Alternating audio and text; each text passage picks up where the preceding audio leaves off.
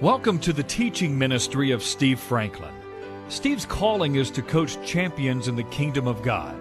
Our prayer for you as you listen to this word of encouragement and instruction is that you'll be built up in your faith and encouraged to take the next step in your development as one of God's true champions.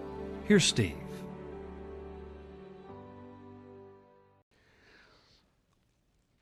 I want you to kind of buckle your seatbelt today because I'm going to move fairly quickly. We've been talking about connecting with the blessing. We talked about as soon as God created man and woman, it was almost as if He held their face in His hands and He said, I adore you. He affirmed them. He blessed them. He blessed them. He gave them His affirmation. He gave them His ability. He said, be fruitful and multiply. I'm going to give you my God-given ability to produce, to be productive, to succeed. And then He said, I'm going to give you my authority. Take dominion over every living thing here in the realm that I've given you. And today we focus on that last realm, that land, that realm of dominion that is inherent in the blessing. Can I ask you something? Have you ever stopped and thought about the fact that part of God's blessing on you is that He has imparted dominion to you in the realm in which you walk, where He's assigned you? Dominion, the ability to succeed against every enemy. I love it, and when Bryant was with us, we even had a tag after he got his driver's license that said man of war, because we saw the greatest fighter I've ever seen in these almost 70 years of life personified in a young man. Exodus 15:3, after Moses and the children of Israel had been led out of the land of Egypt through the Red Sea, and when God destroyed the armies of Egypt, including Pharaoh himself, the Bible says in Exodus 15 that Moses and the children of Israel sang a song of praise. And the first words to that song of praise was, the Lord is a man of war. The Lord is His name. Do you know that you have a supernatural God who fights for you as His children? Thank you. Do you get up every morning and instead of feeling jittery and unsafe, do you remember that there is a God that the very hairs of your head are numbered, who knows when you stand up or sit down, who's intimately acquainted with all your ways, who is not only with you but in you, who's watching out for you? Thank you, O God, for your authority. 1 Peter 5:8 and 9 says we need that authority. The Word says, be sober, be on the alert. You know what that means? You can't just naively say, well, God's going to take care of everything. I don't need to. This is a partnership. The Word says, be sober, be on the alert. Don't be afraid, but don't be stupid. Your enemy, your adversary, the devil, roams around like a roaring lion seeking someone to devour. Ephesians 6 tells us the incredible, familiar passage that we all know.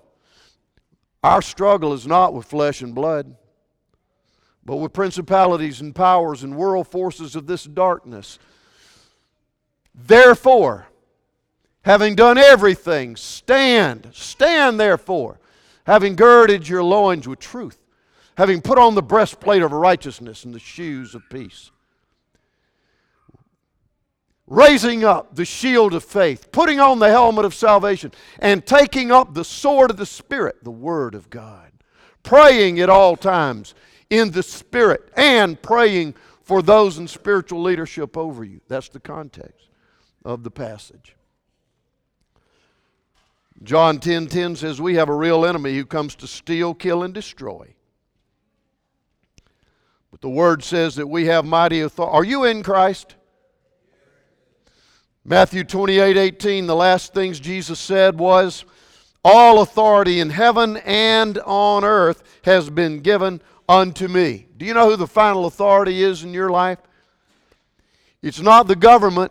It's not a thief or a murderer. It's Jesus. All authority in heaven and on earth has been given unto me, Jesus said. But it's not automatic. That has to be activated by faith. Hebrews 11:6 says, without faith it's impossible to please God.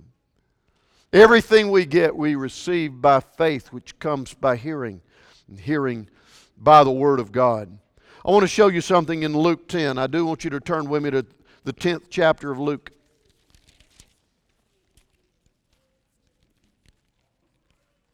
What a powerful passage. Jesus speaking to those, his inner core were his disciples, and then he also commissioned 70 others to go out and minister the kingdom of God. In verse 17, chapter 10 of Luke, then the 70 returned to him saying, Lord, even the demons are subject to us. How? In your name. In the name of Jesus. Not in and of ourselves, but when we stand in the name of Jesus, in His authority, even the demons are subject to us.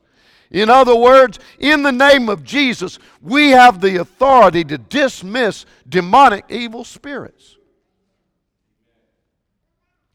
He said to them, as if to say, that's nothing. I saw Satan fall like lightning from heaven.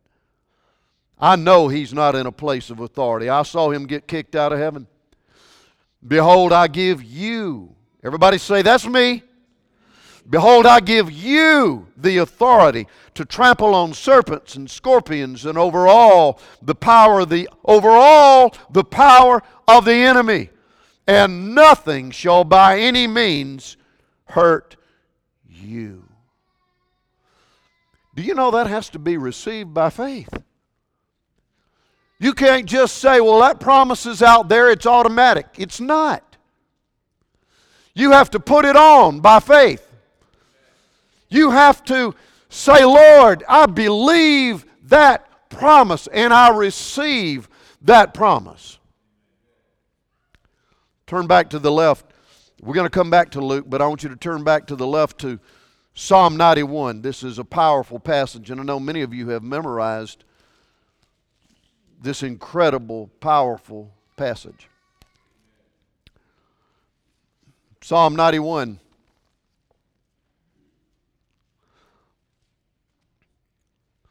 Verse 1, he who dwells in the secret place of the Most High shall abide under the shadow of the Almighty. Oh my. You want real protection, you know where it starts. It doesn't start with your gun. It starts with abiding under the shadow of the Almighty. Real, genuine, 24/7 protection starts with an intimate, personal relationship with your God. Abiding in Him, consulting Him, walking in Him. I want you to skip down with me to verse 9. Because you have made the Lord, who is my refuge, even the Most High, your dwelling place, no evil shall befall you, nor shall any plague come near your dwelling, for He shall give His angels charge over you. Do you know angels is plural? You ever thought about that, Mike? You got more than one angel that's got charge and observing your life right now. Do you know that these angels under the charge of Almighty God are more powerful than demonic deceiving spirits, Joe? Do you ever think about the agents? You've got agents of protection assigned to you. He shall give His angels charge over you to keep you in all your ways. But you got to abide under the shadow of the Almighty. You've got to walk in faith, and you've got to put on those promises of God. It's not enough to just know they exist. You've got to step into them. In their hands, these angels, they will bear you up, lest you dash your foot against a stone. You shall tread upon the lion and the cobra and the young lion and the serpent you shall trample under. Do you know that in the Luke passage and in the Psalms passage, God is talking about agents on the earth that you have authority of and spiritual agents of demonic spirits. Verse 14, because He, God, has set His love upon, because we have set our love upon Him, God, therefore, God says, I will deliver Him. I will set Him on high, because He has known my name. He shall call upon me, and I will answer him. I will be with him in trouble. Trouble comes. But He says, I will be with him in trouble, and I will deliver him and honor him with long life. I will satisfy him and show him my salvation. Wow. Wow. The promises. We have agents of our protection. But I want you to also know that God has called us not only to faith, but He's also called us to weapons. Would you look at chapter 22 of Luke with me? He's called us to wisdom. I'm sorry. I didn't say He called us to weapons. I didn't mean that. Well, not for everybody anyway. Oh, Jesus help me. I just stepped in it, didn't I? All right. Luke 22. Jesus was about to leave. And heretofore, His disciples didn't need to take much care about anything. They were following Him. They were with Him. He said, you don't need to take a bunch of money. You don't need to take a money bag. You don't need to take a bunch of provision of food. You just follow me and we're going to preach the kingdom. Now He's coming to His crucifixion and His physical departure from the earth. This is an interesting passage, verse 36. Then He, Jesus, said to them, but now he who has a money bag, let him take it, and likewise a knapsack. And he who has no sword, the weapon of the day, let him sell his garment and buy one. Wow. Well, it wasn't much longer that Jesus was in the Garden of Gethsemane, and when the Roman soldiers came to get Him, one of His disciples, Simon Peter, drew his weapon and cut the ear of the high priest's servant off. So one of Jesus' closest confidants was carrying a weapon.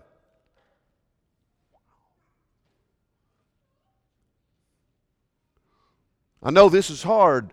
Look, this broadcast goes all over in different parts of the world. I know this is hard for some of you to understand, but I want you to understand this. This is not a mandate for everybody to carry a weapon. But it absolutely is a scriptural evidence that it is not sin nor wrong to protect yourself and to carry a weapon if you so design that that's the right thing for you to do. Now listen to me. Scripture is very, very clear. In Romans chapter 14, the Word says, there are some things that are right for some and not right for others. You got to decide about this yourself. I've had people say to me, Pastor, I don't want a weapon in my house. And I've been given 2 or 3 reasons for it. Number one, sometimes I've been told this. I have serious bouts with depression, and I don't want anything to be tempting for me when I get in those serious, dark places. Well, that makes sense, doesn't it? I've had people say to me, I have little children and little grandchildren running around all over my house, and I have no comfort whatsoever that I should have an accessible weapon And I'm just afraid that they would get it. Look, that's a legitimate reason, isn't it? But the Word says the final end of that discussion is in Romans 14, to some they have the liberty to do this, to others it's something they should leave without. But the Word sums it up like this: whatever is not of faith is sin. If I am choosing to do something that in my heart of hearts I've got this troubling, I don't have the peace and faith that I ought to do it, I ought to leave it out. But if it's something that I believe would be wisdom, that I have the approval of God to do, then I should go for it. Here's the key. Don't judge somebody else by what the Lord tells them to do or not to do. As long as it's in the guidelines of the Word of God. Here's what I'm trying to say to you. Some of you will know and should arm yourself with weapons. Some of you should not. You go before the Lord and make that decision. But if you decide to do that, it is not a lack of faith. If it is wisdom for you, that is not a lack of faith. And you shouldn't get condemned by other people.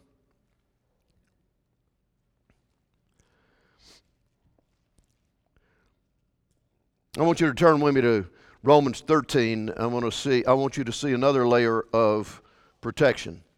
Understand this, that if you decide to own a weapon, your real security is not in that weapon. It's in the Lord. You can have all the weapons in the world, and if you're not walking with the Lord, they won't do you a lot of good. Romans 13. And by the way, I met with several before the services today, and I want you to know this. I know some of you are discussing this and are concerned. This church family has a plan. A lot of people in ministry hear my voice. Pastors, spiritual leaders, it is your responsibility to have the oversight of your flock. Stop waiting on somebody in the church to come up with some neat ideas. You take authority yourself and have a plan. Amen? I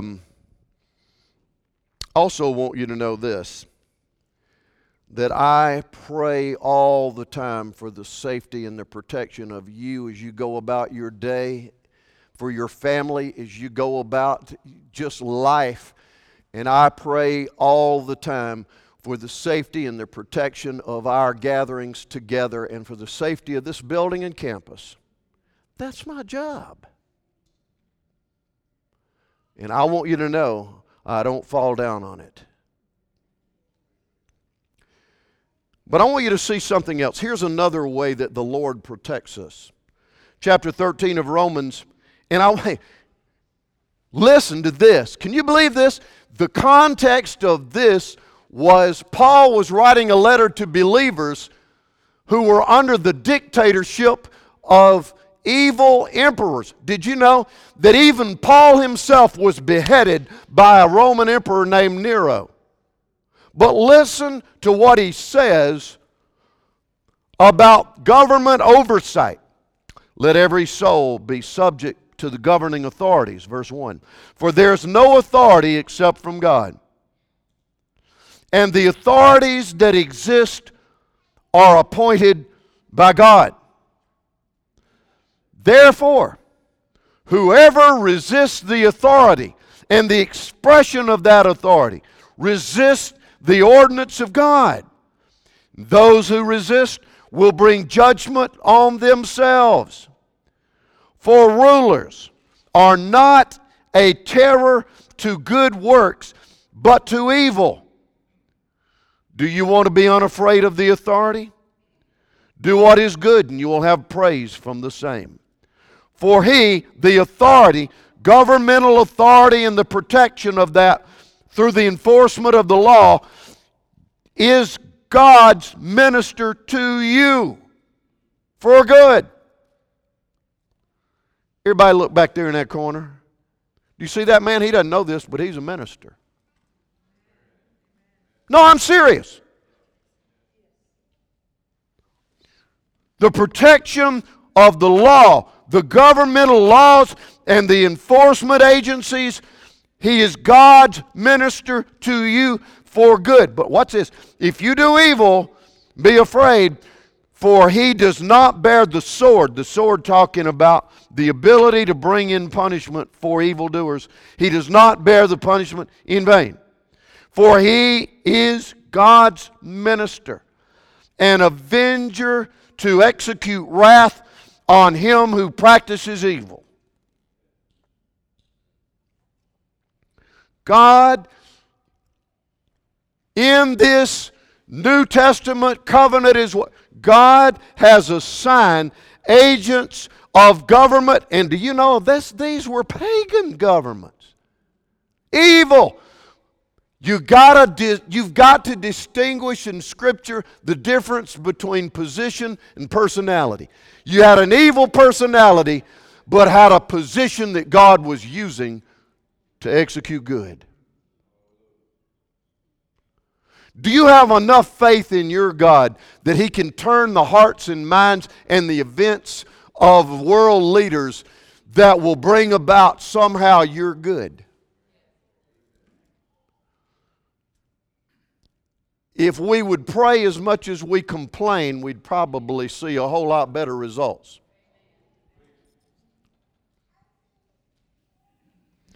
Just thought I'd add that in.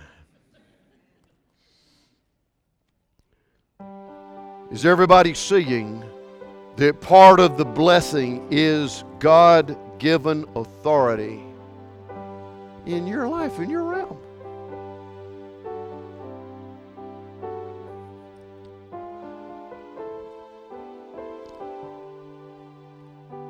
I want to emphasize two things.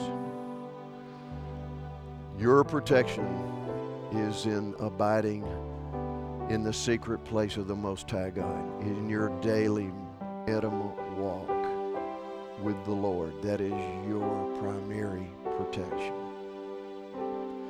You say, well, Pastor, what about all these people who have died innocently? Where's God's protection there? You know, I'm not smart enough to figure all that out. But here's what I do know. I am responsible for all the truth that the Word of God gives me. And I know that I'm to be diligent in believing the promises of God and operating in wisdom and discernment and preparation. Amen? God, give us wisdom. But I want all of you to leave knowing this. There is no safer place in all this world than right in the center of God's will for you. Let's all stand. Let's go to the Lord in prayer. Father, thank you so much for your love for us, that you, of course, you would protect us out of your love. God, we know that all of us have a time of exit. We know that all of us are going to leave this earth some way, sometime. But we thank you that even that's in your hands. But we pray, God, that we would be wise, that we would stand and not allow the evil one to take us out prematurely before we have lived the full measure of our days. We pray we would fight for life with the authority of Jesus, that we would fight disease and the plans of evil people, that we would we would take authority over even the demons themselves in the name of Jesus. knowing, oh God, that our exit will be the best moment of our existence. But in the meantime, we pray for wisdom, discernment. We pray for your protection, Father. The power of the Spirit. May we be sober and on the alert and wise. In the precious and holy name of Jesus. And all the people said. We'll see you next week.